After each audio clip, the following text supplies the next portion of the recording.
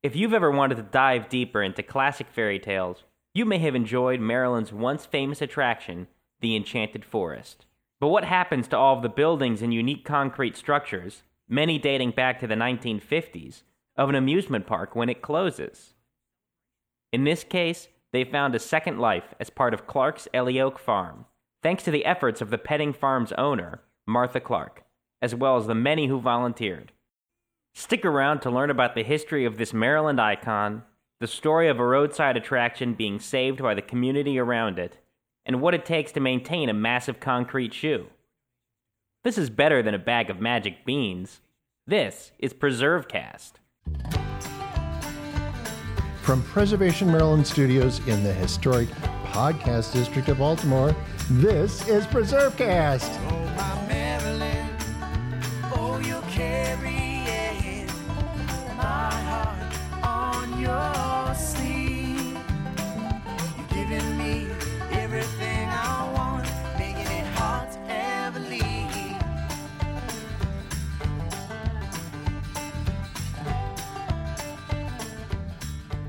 This is Nick Redding. You're listening to PreserveCast. Today we are joined in studio by Martha Clark. Martha operates a diversified farming operation in Howard County, Maryland. In addition to the petting farm, she and her daughter sell 100% grass-fed beef, pastured pork, and locally grown vegetables. Martha began her career working for the Maryland Office for Children and Youth and the Maryland Commission for Women. In 2002, she started Clark's Ellie Oak Farm, the petting farm on Route 108 in Ellicott City. In 2004, she began the amazing experience of moving the attractions from Route 40 location of the Enchanted Forest to her farm 5 minutes away. Since her business bridges both agriculture and tourism, Martha is active in each industry on both the local and state levels. Martha, it's a pleasure to have you here today to join us here on PreserveCast. Thank you very much. It's nice to be here. So, not everyone decides to get into the petting farm business and saving roadside architecture and fun roadside exhibits and things like that. We're going to get into all that about what the Enchanted Forest is for those listening who aren't familiar with it. What's your story? How did you get to this point? How did you end up running this place? Well, our family's been in Howard County since the 1797, and we've been farming in the county. I'm the sixth generation. My daughter's the seventh generation of Clark's farming in Howard County. And I was born and raised on the farm that we now use for the petting farm. And I, as you said, had a career working for state government on women's and children's issues. I raised my family. And then my brother, who was supposed to be farming the farm for his entire life, moved the whole farming operation. It was a dairy operation from our 500-acre farm in Howard County down to Georgia. And so my dad was really retired for farming at that point, and so the farm was there for someone to do something with, and that someone turned out to be me. So I came back to the farm in 2000, and I'd always thought that a petting farm would be a great idea. We're in a wonderful location. We're halfway between Baltimore and Washington. There's 3 million people, a half an hour drive from our farm. We thought it would be a great place to have an agritourism operation where we could invite people to our farm to visit with the animals, take hay rides, take pony rides, spend some time outside. No child left inside. Isn't that the the thing that we want to do now? And just a nice place for people to come. And we love the farm. We love farming. We're doing it, for generations. And we think it's very important for people to be connected to where their food comes from and to animals. So that's what we thought was a great thing to do. So we opened up the farm in 2002. And for those who aren't familiar, with the area, and you described it sort of being halfway between Baltimore and Washington. Howard County has been quickly changing for a long time and has changed quite a bit, starting as a pretty rural place 50, 60 years ago, and then with the establishment of Columbia and the roads through Howard County, it's changed a lot. So I guess it's important in a sense to sort of preserve what farming is and give people who have no sense of that an opportunity to see it too. So right. It's almost like a public service. Yeah, when I was born, there were 250 dairy farms in Howard County, and there are now 2 or 3. Maryland, the state of Maryland and Howard County, too, have a strong farm preservation programs. And so there's a lot of land in the county and in the state where the government has bought the development rights to help farmers take the development pressure off of farms and let farmers do what they do best, which is, grow food and fiber and run their farms. It's really important that farmers have a lot of opportunities and a lot of different, diverse things that they can do with their farm. Farming is not just, growing corn and wheat and soybeans. There's a whole lot more to it. There's a million different things that you can do on your farm. And, we're very strong proponents of diversifying your farming operation. And that's what we've done. Well, speaking of diversity of operation, so you start, and you have the grass-fed beef and the pastured pork and the local vegetables and the petting farm. And those are all things that I think people, they think of when, okay, that's a way to kind of diversify your ag operation. But then there's the enchanted forest, which is sort of a little different. And not most farms, even the most diversified farms, have this. For people in Maryland listening, they may be familiar with this, but what was the enchanted forest? Why don't you describe what it was, and then we'll get to your part in that story as well. Right. The Enchanted Forest opened up in August of 1955. Disneyland opened up in Anaheim in California in July of 55, and it's been billed as the second oldest storybook land in the country, and that's what it was. After World War II, the baby boom started, and instead of, what happens now where everything's franchised, a lot of people around the country tried to figure out what businesses they could start to entertain this generation of baby boom children, and different people came up with this idea all around the country, but the Harrison family decided that a storybook land would be a great thing for this area in Maryland. So they found a piece of property in Howard County, very rural Howard County, as we were talking about, in 1955, and built a little storybook land around the nursery rhymes that children know and love. So when you drove down Route 40 in rural Howard County, you came across a big white castle that beckoned you in, and you walked through the castle and out the other side, and you found the old woman's shoe, a 23-foot tall, 30,000-pound shoe with children hanging from it. You found Cinderella's castle, Jack and Jill tumbling down the hill, the Three Bears brick house, and on and on. All of the sort of life-size characters that you would find in your nursery rhymes. And as I said, it opened up in 1955. It was successful from the moment it opened its doors. It entertained generations of families and children from 1955 until about 1989.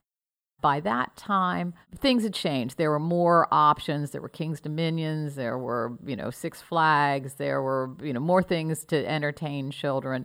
And I think the next several generations of the Harrison family ran it. Anyway, it closed down in 1989, and a shopping center management company bought the property and used all of the land that was used for parking for the Enchanted Forest for the parking lot for the shopping center, and they built the shopping center there. And basically, the fence that surrounded the Enchanted Forest just enclosed all of these attractions that just sat there for about 20 years. So they sit there. Yes. And I should say, too, you kind of mentioned that it entertained a lot of people. It is iconic in Maryland. Yeah. You mentioned this to people of a certain generation, and it was like the greatest thing that happened to them when they went to this place. Exactly. So, it holds a very fond place in the recent memory of this state, with every person you talk to from that generation remembers this place. So it shuts down, 89, grocery store, shopping center opens up. They sort of just board the thing up, put a fence around it. You start running Clark's Selly Oak Farm, 2002, and then what happens? You decide one day why don't we move this giant shoe? Is that... Well, I credit the Baltimore Sun with my inspiration. I read an article in the Sun one morning in 2004, in the summer, that the pumpkin coach, the Cinderella pumpkin coach, had been fixed up by a realtor who put it in. There was a charity auction in Howard County to raise money for a variety of wonderful charities. And they had asked the shopping center management company if they could get something from the Enchanted Forest and fix it up and put it in the auction. And because the pumpkin coach was mobile, it was on wheels, it was outside the gate, it was something that you didn't have to dig up to get out. They gave that to Debbie Burkhart, and she fixed it up, put it in the charity auction. And as you said, people are so fascinated by the Enchanted Forest that it made the news that this pumpkin coach was purchased by some folks over in Essex. They were bidding against somebody who was just going to put it in their backyard for their children. And these folks were saying that they didn't really think that was a good idea. They thought it should be available for more people to see. And Right. they didn't actually have a plan for it, but they thought, they might put it in the Dundalk 4th of July parade or something like that. They might do something with it. So I, along with landscaper, a car dealership, and 2 or 3 other people, apparently that day contacted the people who bought the pumpkin coach and said, do I have a place for you to put this? And over the summer, there was a great deal of, negotiations and back and forth and so on and so forth. But in the end, the pumpkin coach came to Clark Sully Oak Farm and was there in the fall of 2004. Everybody thought it was a great place for it to be. It's only 5 minutes away from the original Enchanted Forest. It's in a family-oriented venue that, you can come to 6 days a week. Everybody thought it was great, and we loved having it there. And So that was the first piece. That was the first piece. So this is how you get sort of the addiction begins. Exactly, yeah. And then and also you described this was the easy one. Yes, This yeah, is on yeah. wheels. Yeah, So yeah. how do you get the aforementioned giant shoe? I mean, how do you get to that point? Did you then contact this, supermarket and the chain and everything like that and negotiate that? Did you have to buy it? How did that all work? Yeah. When my season closed at the end of 2004, I contacted Kimco Realty Company, which is the company that manages that shopping center, and said, could I have some more pieces? I think they checked me out and realized that, I wasn't going to get them today and put them on eBay tomorrow. I explained what I wanted to do and, how I felt it was really important to preserve these pieces because they'd been sitting there for 20 years. They're made out of wood and wire and concrete, and they were beginning to fall apart. Mm-hmm. And if somebody didn't do something to save them soon, there wouldn't be anything to save. And they came back to me and said, yes, you can have them, but we want you to take them all. They didn't just want, which made sense. They didn't want me to go in, cherry pick a couple of pieces, take them Right. away, make a big deal about it, and then they still had these pieces falling apart. People contacted them daily to say, what are you going to do? Are you going to open up the Enchanted Forest again? And, this is our childhood. Why aren't you taking care of these pieces? And so it worked out very well for them, and it worked out well for us. And there's nothing like a win-win situation to make everybody happy. Well, why don't we take a quick break? And then when we come back, let's talk about the process of moving them, of restoring them, and what you have here today, and then maybe the future of the farm. And we'll do that right here on PreserveCast.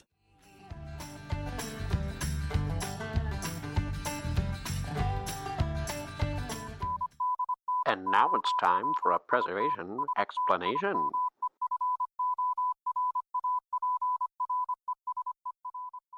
We're fast approaching March 17th, and around the world that day has become synonymous with wearing green, shamrock-filled parades, and corned beef and cabbage. But there's more to St. Patrick's Day than Irish food and a few green-dyed rivers, however enjoyable those may be. Since it's less than a week away, let's talk some fun facts and history about the Feast of St. Patrick. First off, the historic St. Patrick lived over 1,000 years ago, living the majority of his life in the 5th century AD. There is some level of uncertainty and mystery surrounding the facts of Patrick's life. What we do know comes from a combination of writings from early Irish and British Christians, as well as the Romans. Some academics even believe there may have been 2 Patricks. One, a young Romano-Briton who was captured and enslaved in Ireland, only to escape and return later as a missionary to convert much of the population. And the other, Palladius, a Gaul sent by order of Pope Celestine I to serve as the first bishop of the Irish Christians in 431 AD, and that over time the memories and traditions of these two men have merged into one. No matter the nature of the historical St. Patrick, his feast day, believed to be the day of his death, has over time turned into perhaps the largest internationally celebrated Saints' Day in the world. A lot of factors have come together to turn St. Patrick's Day into what it is now. The far reach of the 18th and 19th century Irish diaspora is one, and the fact that St. Patrick's Day was often excused from Lenten observations of fasting and abstaining from alcohol consumption is another. Although in some places, Ireland most notably, the appropriate way to celebrate the day has not always been agreed upon.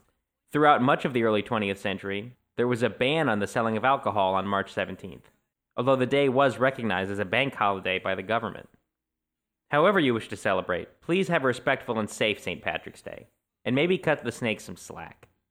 We can't drive them out of anywhere, they'll have nowhere to go. This is PreserveCast. Do you have questions? We may have answers. If at any point during this podcast you've thought of a question that you have for us or maybe one of our guests, we'd love to hear about it. You can send an email to podcast@presmd.org, and we'll try and answer it right here on the air on the next episode of PreserveCast.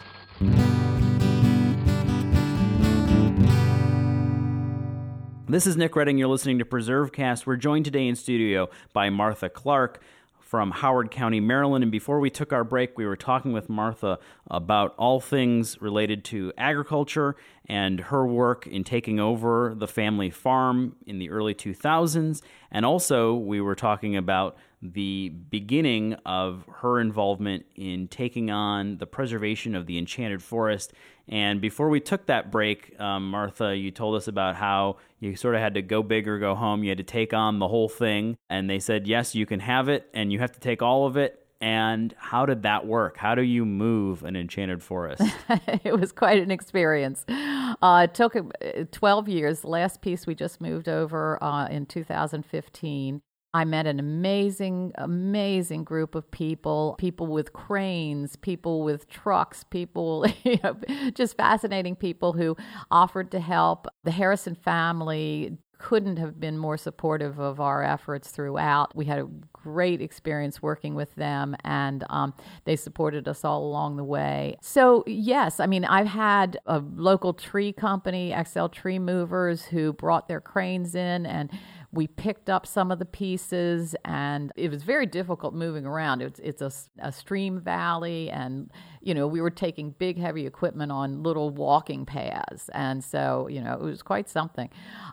We had expert house movers. We had expert house movers who the people who moved the Hatteras Lighthouse. Mm-hmm. And they came in. Their method of moving things is they jack the buildings up and put 6x6s underneath of them until they get them high enough to drive a trailer underneath. And then the houses sit on the trailers and you can take them down the road. The nice thing is that most of these houses, we moved the Old Woman's Shoe, which is, as I said, 23 feet tall and 30,000 pounds. We had to cut that in half because it wouldn't go under the wires on the road. It was too tall. Yeah. In fact, I spent time with the people from BG&E and C and, the phone company, Verizon, going up and down Centennial Lane, figuring if we could, get under the wires, and we couldn't. So we had to cut that in half. We cut the Three Bears house in half because it was kind of a L-shaped building. So we had to cut it in half, put it on 2 different trailers. But a lot of the buildings were smaller and fit on a trailer by themselves.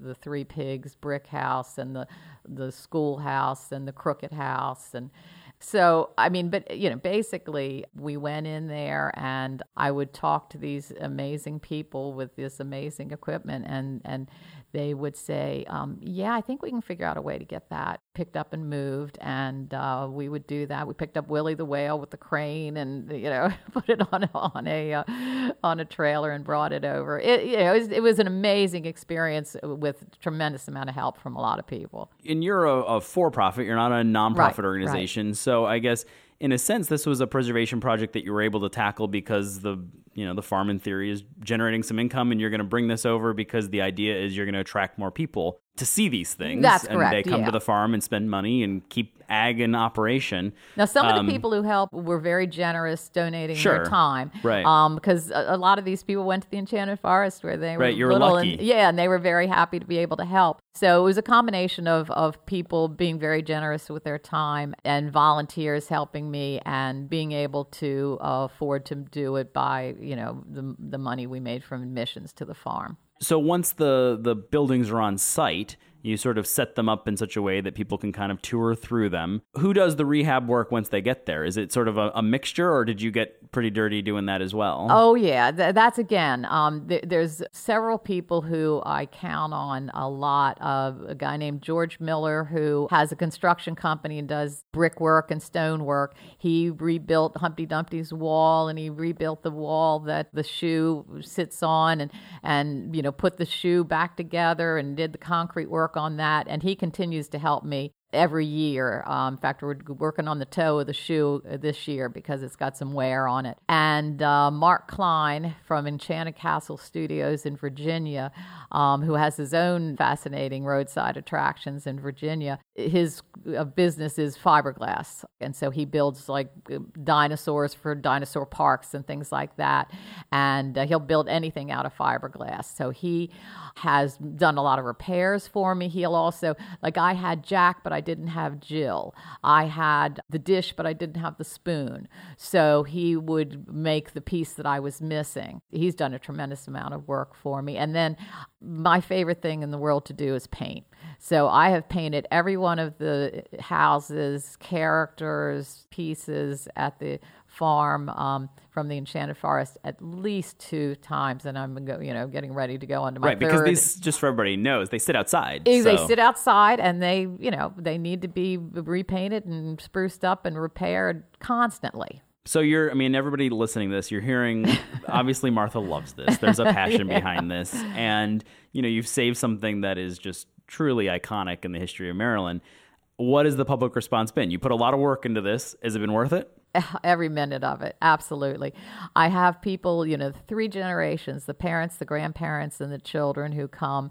And really, it's the parents and the grandparents are most excited. Yeah, the kids are like, okay. But, they show up and they're able to show their kids what they loved and what they went to when they were kids. And the kids love it too. But it's just so much fun to see these families show up and sit in Willie the Whale's mouth again and, look up at the giant at the top of the beanstalk and slide down the slide in the old woman's shoe and, just relive their childhood memories and create new memories for their children. It's just the greatest. It's wonderful. And in terms of hard numbers, is visitation up to the farm since you did this? Well, we had only been in business for a couple of years before we started it, Yeah. but yes, I think it definitely has brought more people to the farm just because every time we would move a piece down the road from the Enchanted Forest to our farm, it would make the 6 o'clock news. Right. So it did bring us some publicity and some positive publicity. And so, it's been a positive experience for all of us who have been involved in it. If anyone out there listening is interested in doing something similar, or they see a piece of iconic roadside history potentially threatened in their community, do you have any advice for them? Anything that you would, wish you had known at the beginning of this? Oh, gee. It's such an individual thing. I think that probably the best thing to do is to work with organizations like Preservation Maryland, Preservation Howard County, their group, Howard County Historical Society, their groups I worked with, and try to do it from a positive point of view. If you can work out a win-win situation like I did where, we were getting those pieces that were, just deteriorating on site at the old Enchanted Forest site and giving them a new life, taking care of them, bringing them over and fixing them up, helping out the owners, Kimco Realty, so that because they didn't, they're a shopping center management company. They don't have anything in their budget to take care of the Three Pigs house. It's just not in their budget. They don't have a Three Pigs budget line. No, they do not. And so anyway, if you see something that's falling apart or looking bad, if you can approach the owner and say, what can we do to help you? Not that you're a dreadful person and you're letting this thing fall apart. How dare you? What can we do to help you preserve this property and make it better for everybody? Yeah. So what's next for the farm? Anything new on the horizon? Are you saving some more roadside, architecture? Or you said in 2015 was the last piece that moved over. Yeah, we brought over the originally we didn't think we would get the entrance castle, the white castle that was iconic on Route 40 that said this is the Enchanted Forest and then said this is the Enchanted Forest Shopping Center.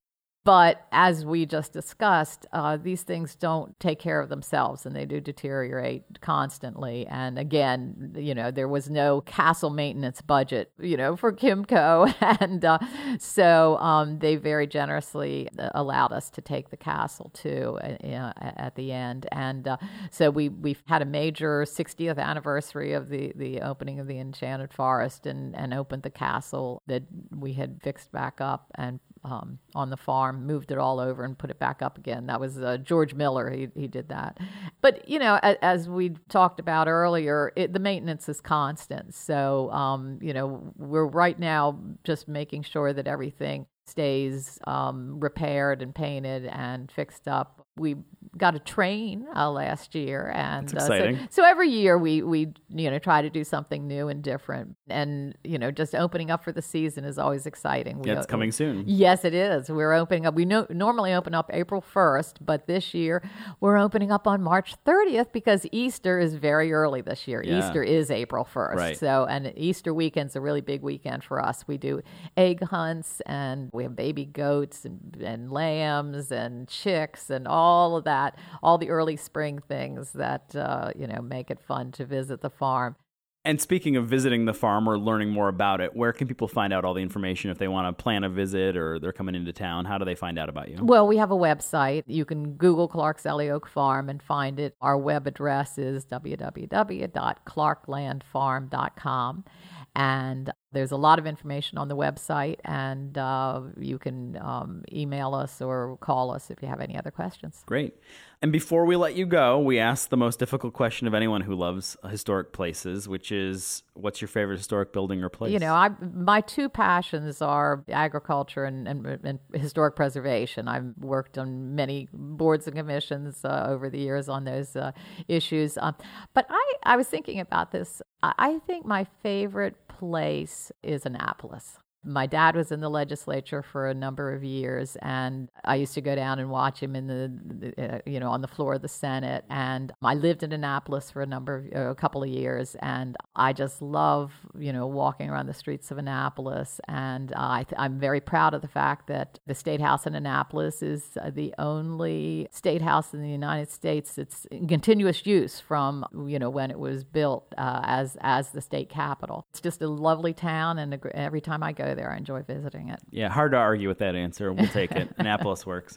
Well, Martha, it's been a pleasure to have you in here today with us. And also, we appreciate so much the good work that you've done to save, what we keep saying over and over again, but truly is just an iconic piece of Maryland history that hopefully will be with us for many years to come. I know your daughter is, seventh generation working on the farm. So it seems like not only the farm, but the Enchanted Future has a bright, the Enchanted Forest rather has a bright future ahead of it. So thank you so much for the work that you've done. You're very welcome. It's been a labor of love, and I'll be on those roofs as long as I can wield a paintbrush. Sounds good. Thanks so much. All right. You don't need to open a history book to find us. Available online from iTunes and the Google Play Store, as well as our website, presmd.org. This is PreserveCast. This podcast was developed under a grant from the National Center for Preservation Technology and Training, a unit of the National Park Service. Its contents are the sole responsibility of Preservation Maryland and the Maryland Milestones Heritage Area, and do not necessarily represent the official position or policies of the National Park Service or the National Center for Preservation Technology and Training. This week's episode was produced and engineered by Stephen Israel. Our executive producer is Aaron Markovich. Our theme music is performed by the band Pretty Gritty. You can learn more about them at their website, prettygrittymusic.com, on Facebook or on Twitter at PG_prettygritty. To learn more about Preservation Maryland or this week's guest, visit preservationmaryland.org. While there, you can check out our blog and learn about what's current in historic preservation. We're also on Facebook, Instagram, Flickr, and Twitter at PreservationMD. And of course, a very special thank you to our listeners. Keep preserving.